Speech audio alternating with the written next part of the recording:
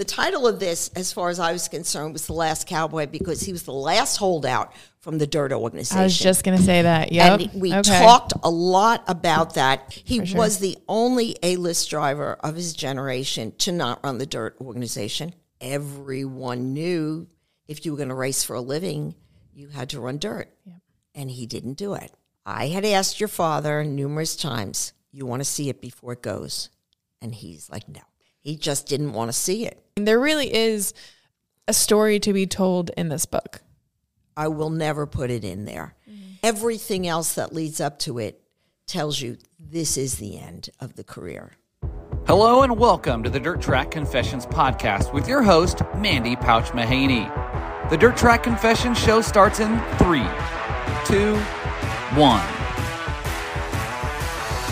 Hello, everyone, and welcome to Dirt Track Confessions. I'm your host, Mandy Pauch Mahaney, and I am beyond excited to have one of my very first guests on here, Buffy Swanson. Hello and good evening. Oh, it's so good to be here. I am super excited. There's a lot we're going to cover and a lot we're going to talk about. First and foremost, I don't know if I've ever told you this, actually, Buff, is that growing up, Buffy's been around longer than me with my family. They go back. Luckily, I was a part of it.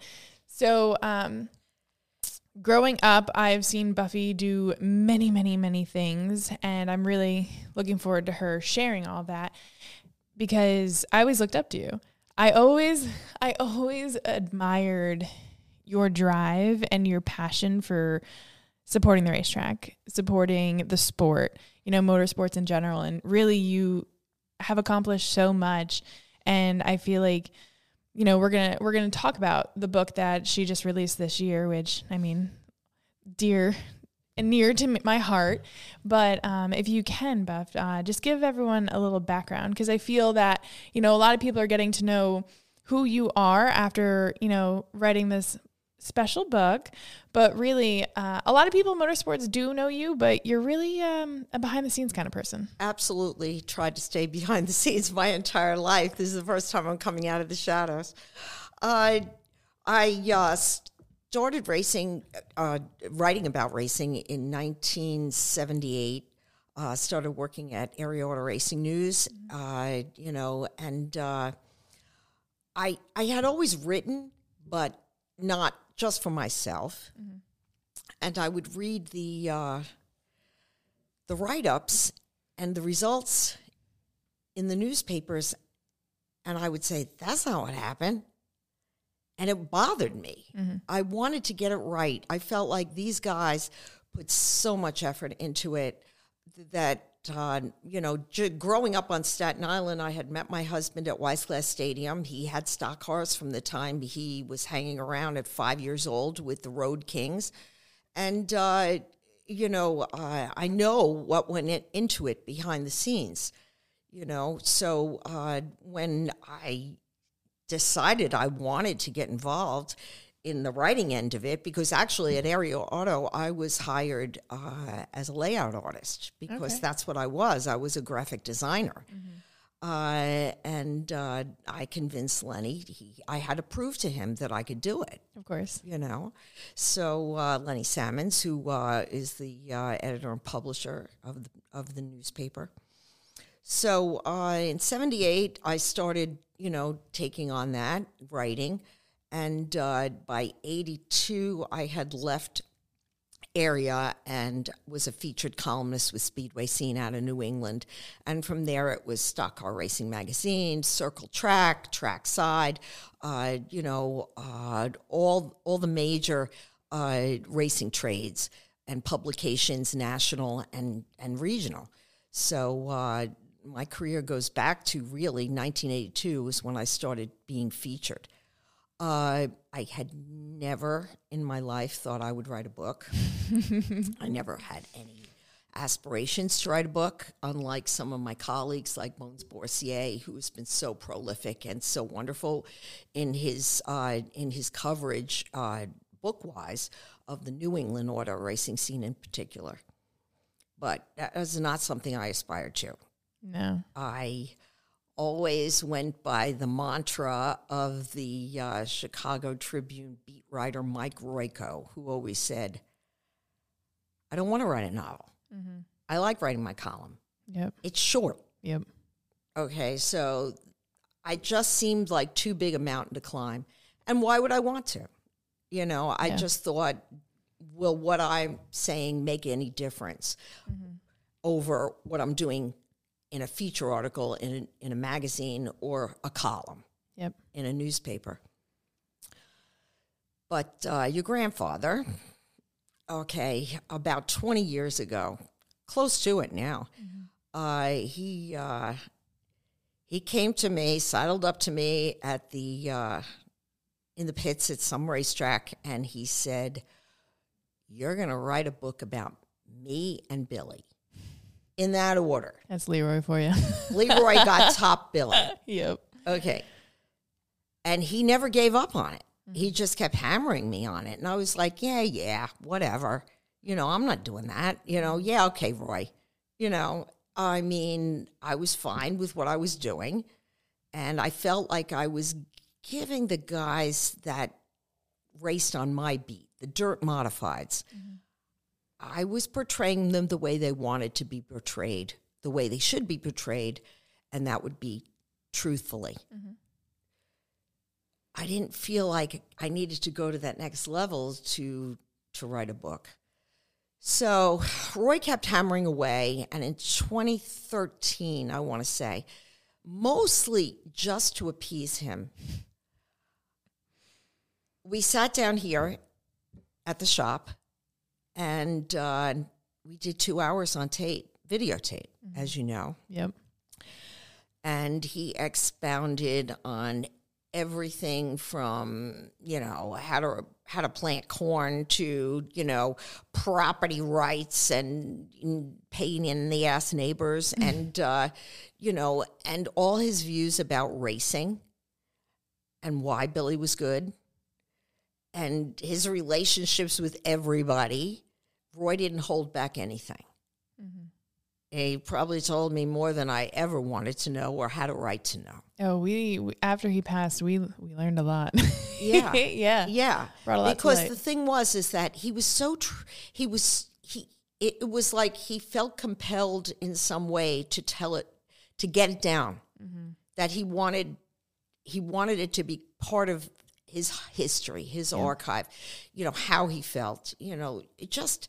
Even little things like, the fact that he had close to a nervous breakdown at one time in his life, just everything. He wanted me to know it all. Yep. I guess because he trusted me at some point to tell his story the way he wanted it told. Yep. Not that I thought I could do it at that point or wanted to even. So 3 years passed after that. And I continued to sit on that gold mine of information and did nothing with it. Didn't even transcribe that tape. And then he passed in 2016. And I thought, I should really do something with this. But what? What was I going to do with it?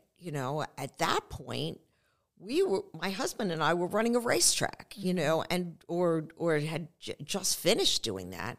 And, I was semi-retired. I wasn't writing weekly anymore, as I had been all my life. And I just thought, I have no idea what I'm going to do with this.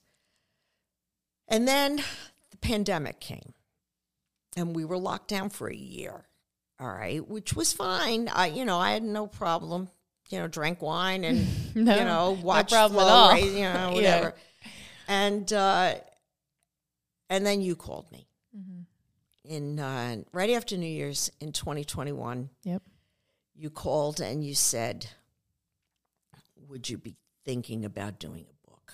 And I was just like, Oh, no. I don't know why, but at that point, maybe because of the long lockdown, maybe because of, where I was in my own life at that point, I could see it for the first time. I'm a very visual person because, first and foremost, I'm a graphic designer.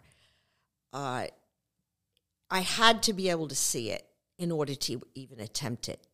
And at that point, I just could see it. Yeah. I saw how it had to be put together, how it had to look, and feel and what I wanted it to accomplish. I saw how it needed to be illustrated.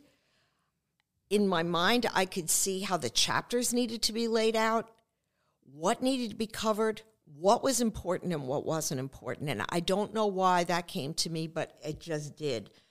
Alan Kreitzer, when we were doing a book signing this past summer at Williams Grove, asked me, when you started writing the book, did it change? Did the chapters change? Did the order of events or the importance of certain aspects of it alter as you were writing it? And the answer was no. Mm-hmm. I knew what it needed to be from the beginning, and it never veered off that. It never changed. Sure, there was maybe a little story as a sidebar that someone told me, and I thought, oh, that's cool. We're going to put that in because that's very illustrative. But in the big scheme of things, it never altered. I had the order of the chapters before I even started writing. I knew what it was going to be. I knew what it had to be, you know. Yeah. And I did talk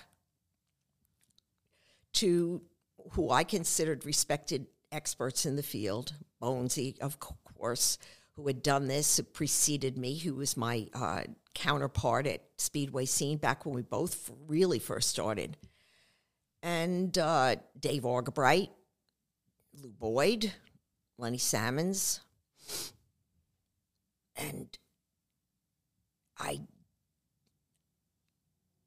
listened to them, and in a lot of ways, I discarded everything they said. Mm-hmm. If I was going to do this, I was going to do it my way.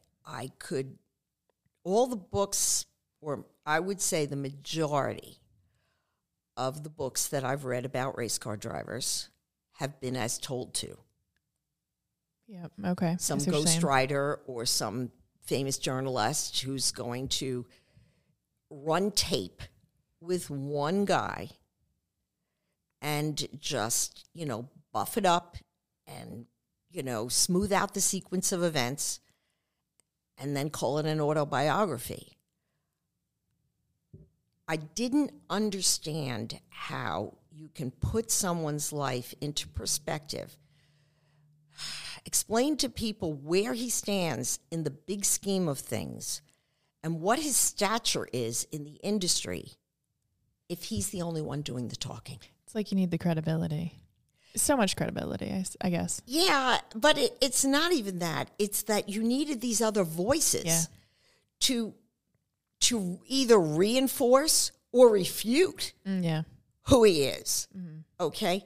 And if you've just got one guy, say Doug Wolfgang, doing the talking, that's all you're getting is Doug Wolfgang's view one side of the story of what happened or why it happened. And the other big piece of it was that I always had this in my mind. If I was going to do this, I didn't want to tell the reader what Billy did. I wanted to tell them who he is, which is, as Bonesy told me, well, that's a lot harder. Yeah, of course it's a lot harder, but to me, it was the only way that you could do anything that would be completely worthy of the person. Now, when I called you back in 2021, January, I had no idea. I don't think any of us, my dad didn't even know when he was planning on, we say, quote unquote, not retiring, but retiring. Yeah. Billy Pauch will never say the R word. Yes. But of all people, I felt for you, you have been on the inside. Like with my family, you've been to parties, you've been to dinners, you know Billy at the track and you know Billy at home. So I felt like you were going to bring the Buffy to the book. You're going to bring you and everything that your ability is, but I felt you had a good sense. I don't feel like many other writers, maybe they could do it, but I feel you had the best of both worlds, knowing really who he was and is. You said that to me when the book first came out. You said it had to be you. Yep. There's No negotiables. nobody else. You were always there. There's nobody else. And it does go back to that. It really does. I mean, I was the beat writer. I was there for all of those races. Yeah. I was there in the diner. I was there at the racetrack before, after the races, at the banquets, for all the little small moments. There are so many things in the book that are minor details, but that add so much color and make you feel like you're in the room. You know, sitting in the diner in that very first chapter when we're That was so talking good. about awareness. Yep. Okay. On your brother's part as well as your father's part, okay? But that to me is these are things that I always felt, that's who he is. That's who he is. You know what I mean? The anger, the attitude, I knew there had to be a chapter about that. You know, Roy brought up a lot about how that cheating albatross followed him from the very first year he started racing, and I knew that had to get brought up. We weren't going to sweep anything under the rug here, but there were I covered all of this. There were a lot of chapters in the book that were columns that I wrote back in the Autumn in New York chapter is a column that I wrote back in 1986 for Speedway Scene, and I just fleshed it out and add to it. That was really so there was a lot of this written already. Yeah. It wasn't like I started from scratch. I had 40 years or close to it of stories, articles, feature, subject matter that Billy was described in. But there were just little things. You needed to be there. Who the hell would know that Kenny Bren showed up at a driver's meeting at Flemington in 1987 wearing a Billy Pauch T-shirt? Okay? Yeah. You had to be standing there. And I remember writing about it in my column. It was an offhanded remark, but I just thought it was kind of telling on Kenny's part that he showed up with that T-shirt. Little things like that, you had to be there. And if you weren't there, you can't bring that kind of color and depth to the whole thing. The little moment where your father was in the dirt, in the I'm never running dirt chapter, was sitting up on top of the trailer, attitude central, drag on a cigarette, and Andy Fusco, who is the dirt VP at the time, called up to him, we really wish you would run our show up at Can-Am. And Billy said, people in hell wish for ice water, and they ain't getting that either. Who the hell would know that? Yeah. It wasn't your father that told me that story. It was Andy. Later on at Syracuse, he told me what a pain in the ass Pauch is when I asked him if he would run my show. But again, it's all these little moments that coalesce, that add the color and the vibrancy to the story, where it's just not facts. Yep. These are things that happened, and you want people to feel like they're in the room. Absolutely. In the room. Yeah. Now, man, there's so many questions brewing off of everything you just said. There's a lot. Yeah. I guess we'll start with, obviously, if anyone hasn't picked up, Buffy wrote a damn book. Okay. Kudos. That's amazing. Thank you, Roy. Huge milestone for you, especially in your career. But, where do you feel like the last cowboy, Well, she okay. brought notes here. So yeah, what do we have? I brought some research materials. Back in I have to look at the date on this. It's back in January of 1993. Okay. Your father came, and I can show you. Your father and mother and your brother and you came to my house to run tape for this feature article that appeared in Trackside magazine. Okay. You were a baby in a blanket. Oh, yeah. You had just been born. Okay, you were a month old. And we sat down and did this feature story for Trackside. Okay, it was a Q&A. I set it up as a Q&A, but I did a whole intro on it. And by that time, we knew each other really well. Mm-hmm. And your father didn't mince words. Ah, there we go. But the title of this, I kept coming back to that. The title of this, as far as I was concerned, was The Last Cowboy, because he was the last holdout from the Dirt organization. I was just going to say that. Yep. And we talked a lot about that in this article. Yeah. Okay.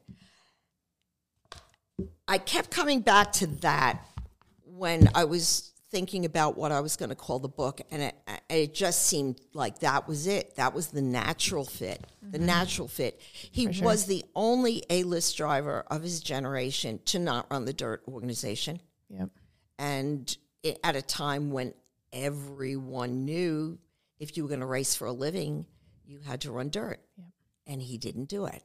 He was the only one. Mm. Even Kenny Brightbill, who was off running NDRA late models and, had other avenues, he was an off and on steady too. Mm-hmm. In a lot of ways, this story in Trackside, and I'll talk about that picture in a minute, that's the bones of the book. Okay. All right. Never would have guessed that. There's a lot of that tape that we ran that day, that interview that is in this book, only fleshed out further. And you kept that all the way since then. Well, I don't get rid of anything. That's why you were the woman to do this. Anything, everything I ever wrote, I have. Yeah, impressive. Cataloged. Mm-hmm. But the thing is that the bones of the book is this: his refusal to run dirt, especially the last drummer, his own drummer. Yeah. Chapter about refusal to run dirt, and the picking up the pieces. What happened after Flemington paved and Pete Chesson went bust? Those two chapters pretty much came right out of this interview. Okay, makes sense. So then you go back to, you just need to flesh it out. So you talk to more people and more people. And that was the impetus for everything. In the course of writing the book, I ran over 50 hours of tape with 40 different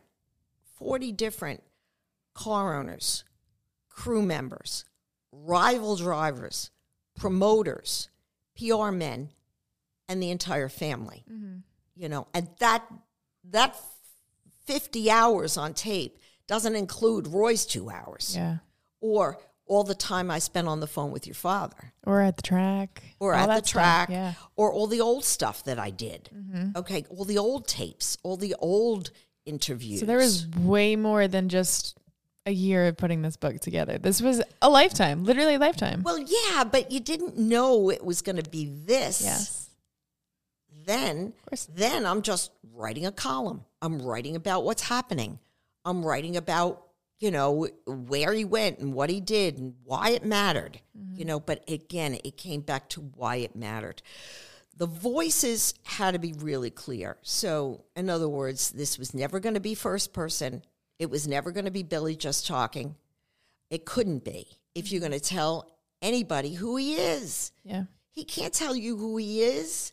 And other people have to tell you that. I feel a lot of people that have read the book or are going to read the book now don't realize that no one saw the book before it was published. Like, we didn't get any say. We didn't get to read it prior. And I know my dad was, I was like, come on, have a little faith in Buffy. I mean, I'm a little weary, but I had, over the course, it took me 14 months of writing. Mm-hmm. Okay, seriously writing and researching to get this done. I started in January of 2021. We finished in March of 2022. In that time, I had asked your father numerous times, you want to see it before it goes? And he's like, no. Mm-hmm. He just didn't want to see it. That's Dad. Yep. So that was, on one hand, it was good because he had enough faith in me, I felt, and your mother said so too, that I was going to do right, the right thing. Absolutely. That I was going to portray him in not a favorable light, but again, a truthful light. True light. Okay. So even though I was talking to people that he may be on the outs with, such as, say, a Ray Carroll, who had a very rocky relationship with, or even John Stein, who him and John didn't talk for quite a while, or rival drivers, I didn't know what they were going to say before I asked the questions, and we got them on the phone, and we ran tape with them. But these are the voices that resonate throughout the book. And I wanted it to feel, it was important to me to feel like the reader was part of it. In other words, the reader is just sitting on a bar stool, listening to all these guys tell all their stories in their own true voices, unfiltered for the most part. Yeah, there's some good slang in there. You kept it all. It had to sound like Roy. It had to sound like, and I think you can hear even Kevin Bafalco's voice. Oh my God, yes. You can hear his voice. Yep. You can hear your voice. Okay. So a lot of what anytime I ever wrote anything, I always read it out loud to my husband before it went. Because if it didn't flow as conversation, I would go back and fix it. Yep. It had to sound like you were in the room, like you were part of it. You're painting the picture perfectly. Yeah. So that's where that all came from. As far as, the pictures we'll get into in a minute. That turned out to be more problematic than I ever could have imagined. But the thing is that I knew what it needed to be, and I wanted it to have some literary quality. Okay. Once I decided to do the book, and I started writing seriously, for that whole year, I did not read any racing books, racing articles, except for news in the newspapers, weekly news. I divorced myself from all that. I just stepped out of it. I had my vision of what I wanted to do here, and I didn't want to be distracted by what anybody else had done in the past. I went out of my way to not read that kind of stuff, and I read The New Yorker every week. Okay. Okay. That's brilliant, actually. And made notes to myself about how turns of phrases and how to put something together in a way that it would elevate the material to some literary level. Every one of the chapters in the book stands on its own. They don't even flow sequentially in a lot of ways. They tell a larger truth. They put him in perspective in a different way. When you get to the end of each chapter, there's some moral point that's being made there about Billy's character, how to define him, how other people defined him, how he defined himself, okay? What motivated him. It all goes back to that. So every single chapter stands on its own. It's its own little allegory about his life. It really is. So that's what I wanted to accomplish. And someone asked me not that long ago, did it turn out the way you wanted it to? It's exactly what I wanted. Oh, good. It's exactly how I envisioned it. And it goes back to the fact that I'm a graphic designer, okay? Which put me in a unique position because I'm not just writing words and then shipping them off to, a book designer that's going to put the words on the page and put the pictures with the words. I designed it too, and I laid it out, and I'm an anal lunatic, so nobody else had anything to do with it. My husband was the copy editor. He would proofread, all that kind of thing. But other than that, no one saw it. Yeah. No one saw it until it was published. I knew what I wanted it to look like. And that had to go back to the pictures too. I was just going to say that. Yeah, the pictures. Okay. The pictures and the story, because like as Bones, my good friend Bones said to me, you're doing it, you're getting ahead of yourself. Mm-hmm. He said, don't worry about the pictures till after you have the words written. No, it was all part and parcel of the same thing. They had to line up, right? Not only did they have to line up, but they had to enhance each other. Okay, so in other words, there are some places where I wrote around a picture, mm-hmm. all right, or the pictures that were chosen were specific to that chapter, or would bring to life that chapter. So that's what it came back down to. Again, I didn't pattern this after anything that I had seen in auto racing. I patterned it after this. The whole book, the feel of it, the design elements of it were based on this Frank Sinatra coffee table volume. Really? All black and white, big photos. Yep. If you look inside, you'll see. Oh, my God. Yeah. Very similar. Very. The layout. Similar. Okay. With, now, of course, I can't find it. Pull quotes. Big photos. Yeah. I see what you're saying. It brings a whole classy theme to it. Sidebars. Really. Yes. Okay. So the bottom line here is that that's what I patterned it after. Mm-hmm. I wanted it to be like a black and white, artistic representation of your dad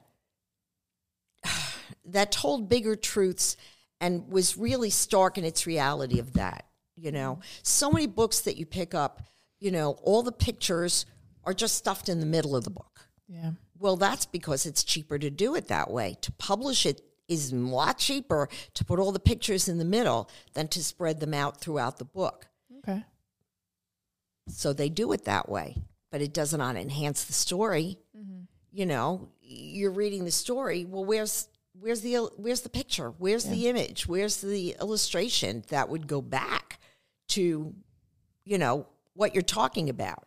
But I just didn't understand how that helped anything. Yeah, there's a lot of pictures in there I personally had not seen before, and I feel like they maybe not have come to light until this book. But like you said, they match so perfectly. And me personally, I mean, I know I would assume my brother, obviously he was around a little bit longer than me, but I obviously know my father's career, but you just painted it so perfectly. I just could not put the book down because it's like, I know my dad.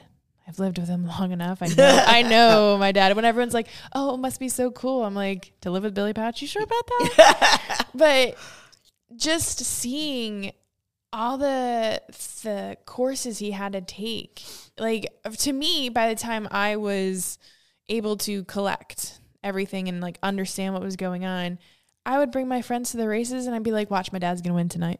Like, it was almost like a guarantee. When we'd be at New Egypt Saturday nights or East Windsor, I'd be like, watch, he's gonna win. We're gonna go to Victory Lane. Like, I was just used to it. But the 80s and the 90s, you had mentioned, you know, the falling out and him just bringing himself back up again. And like reading it in the book just brought a whole new light and understanding of everything my father has been through to get to where he is. Not many people, everyone always sees like the person's current chapter instead of chapter 3, I guess you'll say. Right.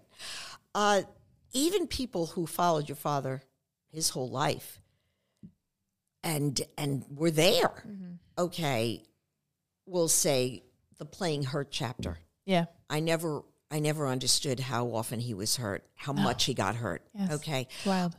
What he went through to get back after he got hurt. I don't think a lot of people understood that. And in a lot of cases, in writing the book, it's about connecting the dots. All right. And for me, some of that was a little interesting.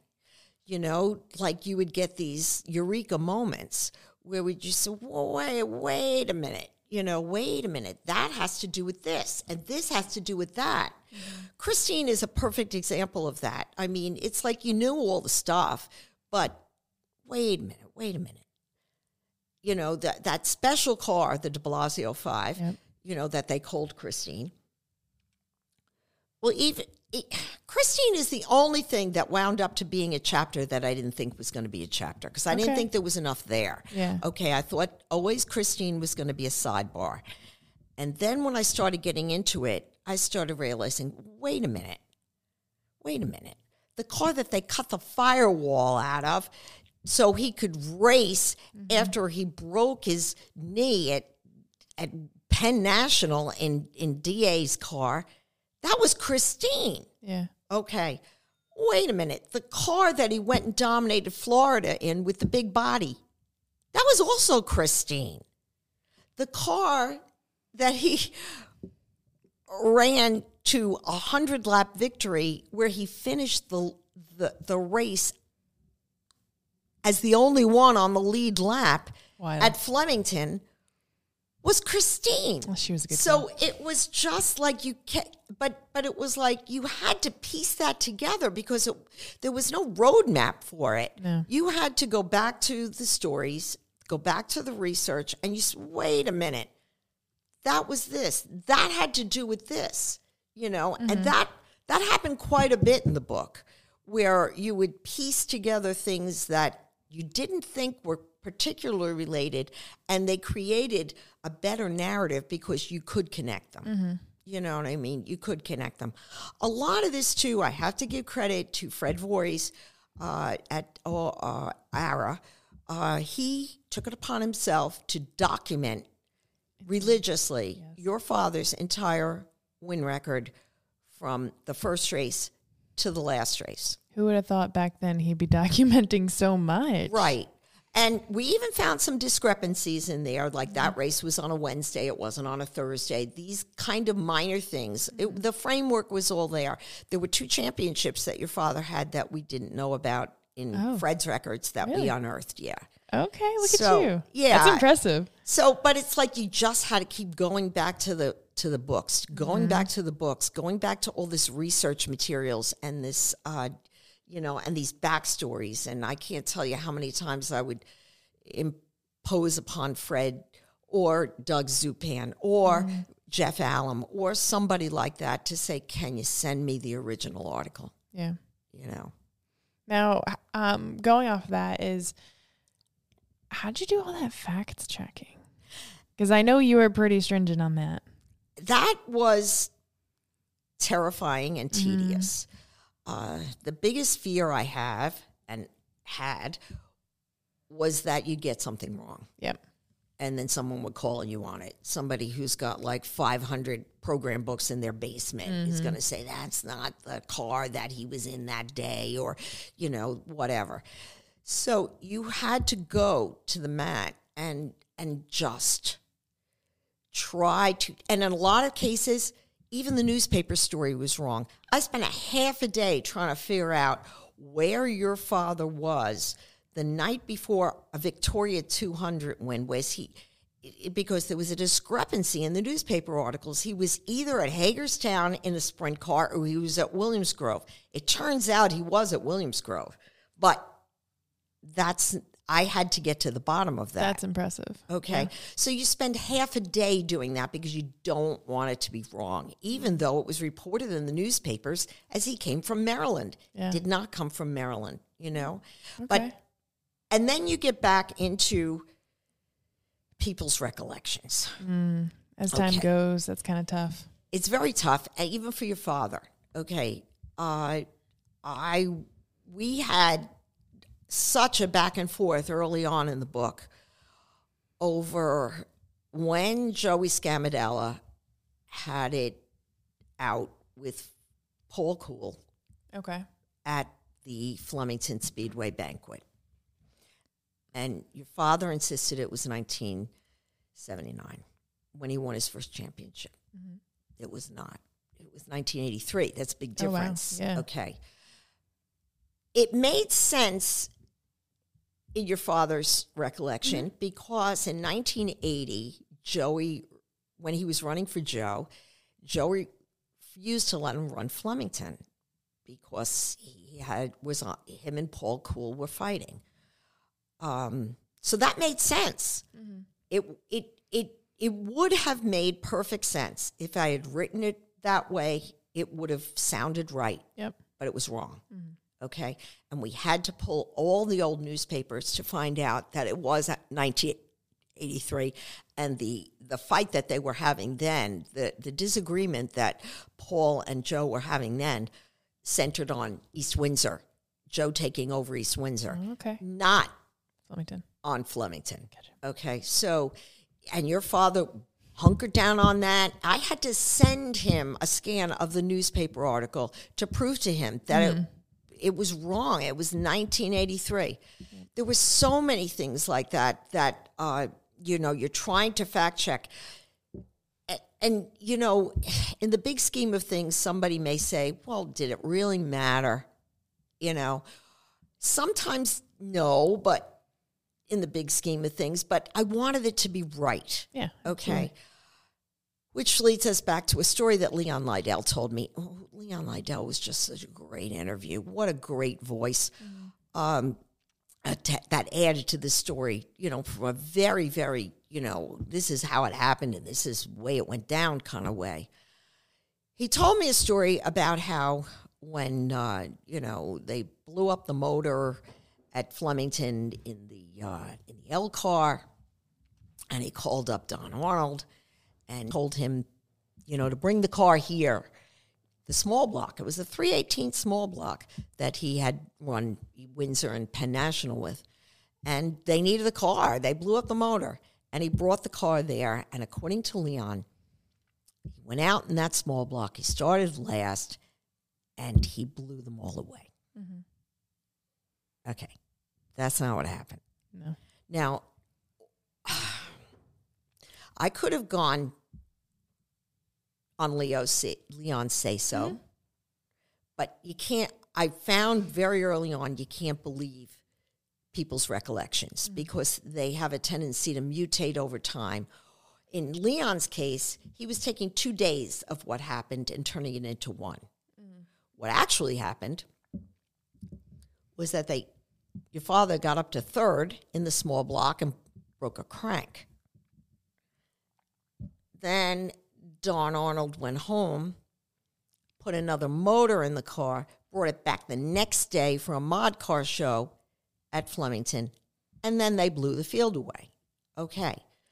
But it didn't happen in one day, and it was not with the small block. Now, in my mind, my big question to myself was, okay, Don Arnold is not here anymore. He's passed. What engine was in that car?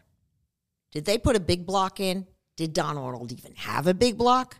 I didn't know. So I did a Google search and tracked down Don Arnold's son, Ted, in Pennsylvania. I mean, just cold calling Arnold's. That's how terrible it got for me. I was just like a lunatic with it. And he was so flattered that his father, and he remembered it was a big block. It was a file big block that they put in the car that his father had, and he remembered this. And you feel satisfied then because at least you have the answer. But if I had gone with Leon's story, that would have been a great story. Yeah. But it's not the way it happened. Correct. Yep. So there was this fear always. Did I get it right? Yeah. It's tedious work, but you have to do it. You had to, absolutely. Because that you don't want somebody coming back and say, because that reflects on the credibility of the book. Correct. It didn't happen that way. Glenn Heineman told me a great story. And when we ran tape and we did that, Heineman ran his tape with me on the phone. He tells me this great story about how they almost swept Syracuse, and sat on the pole with the big block, won the small block race, and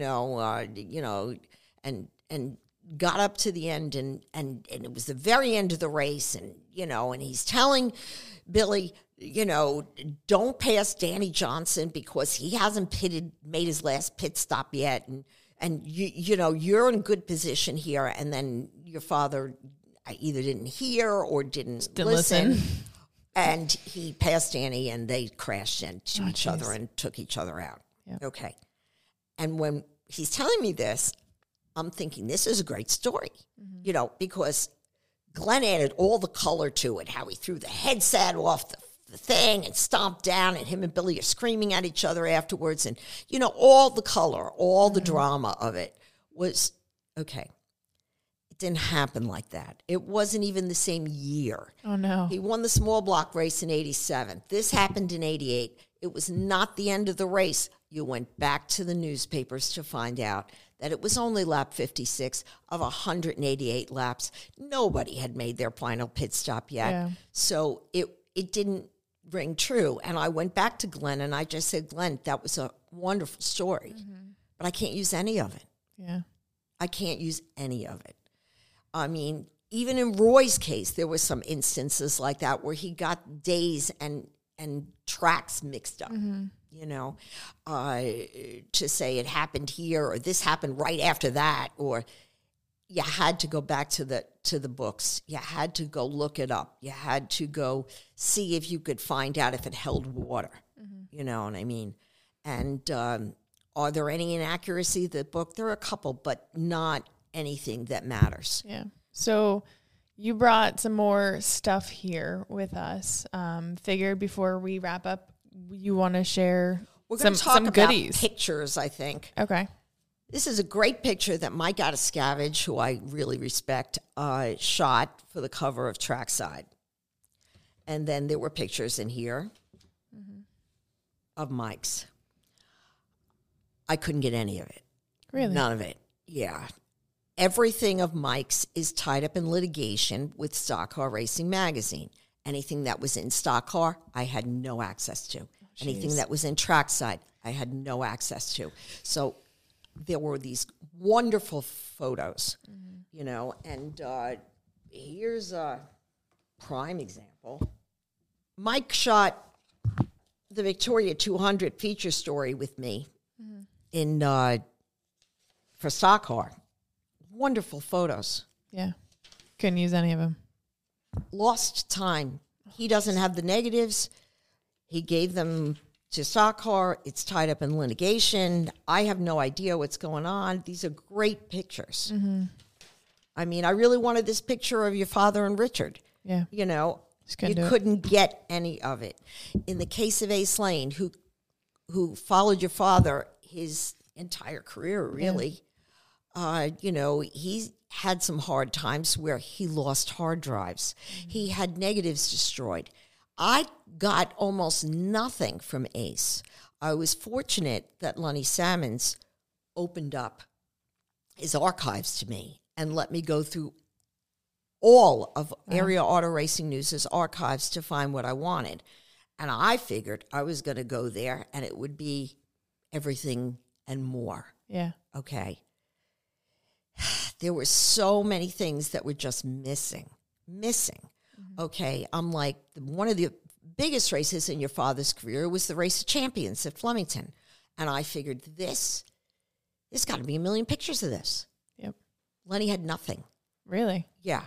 He had like that one shot of him holding the flag up on top of the car from Art Rupert, and that was it. I mean, that race ran against Eastern States. A lot of the area auto photographers that I would normally depend on Probably there. were not there. Okay, so now what do I do? And that was such a big deal for your father. I needed photos. I am telling you, this sounds weird, but Mario Fiore, who owned the car that Billy drove to victory that day and has since passed, I mean, he had his hand on this project because I just kept trying to Google search pictures from that race. And I came up with some album that Mario had put together afterwards. I found it online. Wow. That's where those pictures came from in that chapter. So Mario, in his way, thank you, Mario, made sure that I had those pictures. That's amazing. You know what I mean? Then there were pictures in the book that no one had ever seen, as you pointed out. Yeah. A big one is the car, the D.A. Hansen car that Billy got hurt in. Oh, those pictures? This picture right here. Yep. Never seen it. Your father never saw it. Wow. DA never saw it. No one ever saw it. You found it. And Lenny never published it because your father got hurt pretty badly in that accident. So that was a Sunday. They didn't publish that photo because they didn't know how badly he was hurt. Yes, that makes sense. So it never saw the light of day. Mm-hmm. And in fact, when I talked to photographer Mike Feltenberger about it, he said, I wasn't going to take that picture. Yeah, you don't know. The track asked me to in case they didn't know what was going to happen. They wanted some, I don't know, proof or, illustration of how badly the car was damaged or whatever. It is a scary thing. Your father looked at that picture and he was like, holy crap, you know, I can't believe I survived that. I tell him that all the time. All the stories and stuff in that book, I don't know how he made it out. I don't know how I'm here. So he was able to still make children's blessed. It was pretty amazing, really, Mm-hmm. So that's the bottom line. The bottom line is that did I get all the pictures I wanted? Yeah. No, of course. Okay. There were people that you couldn't find a picture of. I could not find a picture of Davey Hoffman working on that car if my life depended on it. I exhausted every avenue to find the picture of your father's first flip at Flemington. Mm-hmm. No one had it, And in the case of stock car racing, we go back to that again because there was a picture in stock car that I really wanted for the Hurt chapter. Mm-hmm. And it's Bruce Ellis interviewing your father with your mother holding your father's hand on ice. On ice. Oh, okay. Yeah. After he won Williams Grove. Mm-hmm. Okay. I've heard about that. Well, it's in the book. Right. Steve Krumbacher took that picture. Mm-hmm. He is since MIA, doesn't do racing, got rid of all his stuff. I had no access to it. Yep. And again, stock car stuff was not, I was not privy to any of that stuff. So there are pictures that people see out there. They say, oh, well, I've seen that picture. It's in this magazine or whatever. But I needed the originals. Mm-hmm. And if you can't get them, you can't get them. Yeah. That's amazing.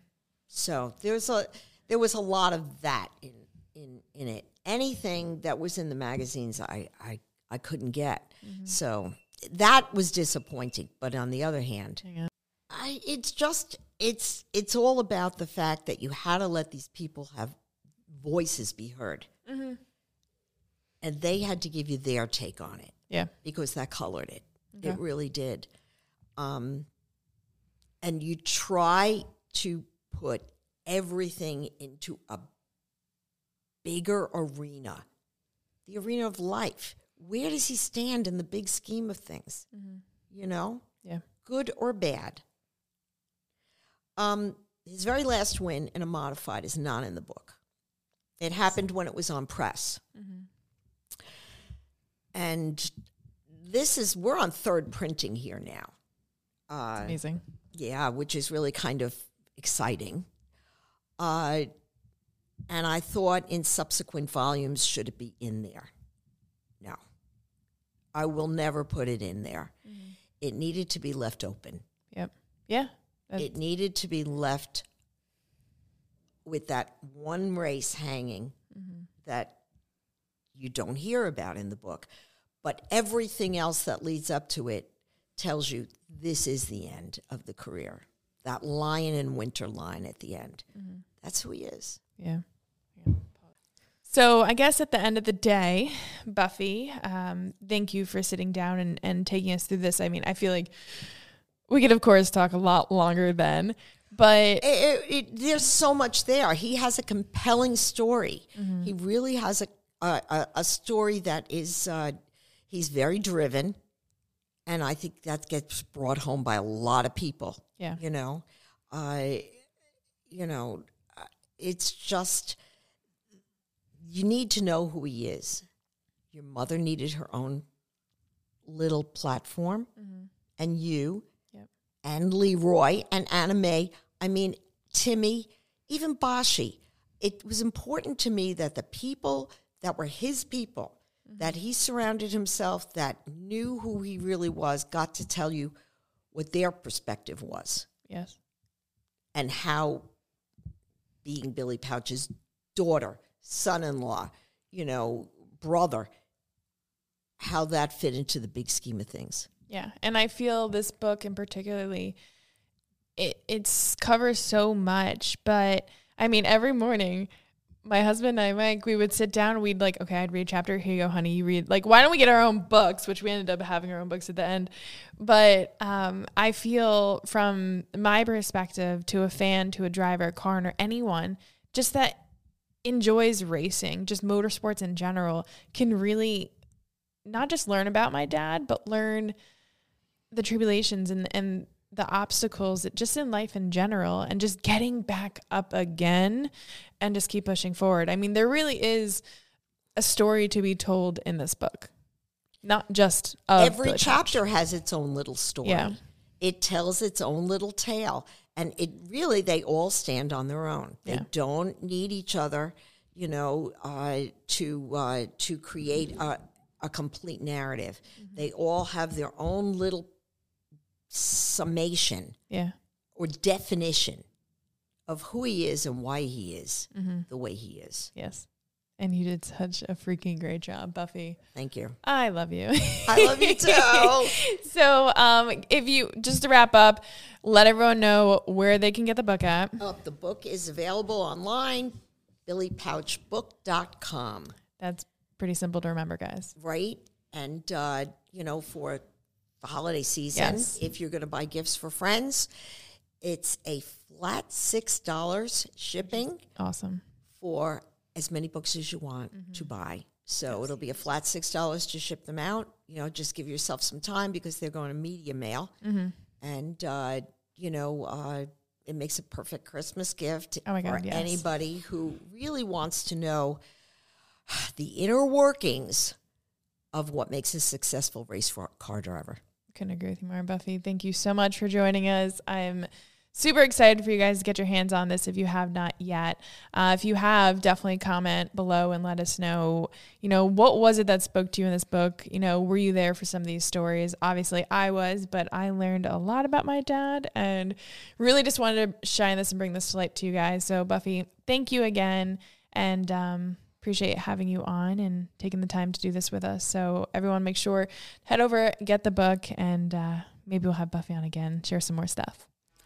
Thanks a lot for the opportunity. Thank you.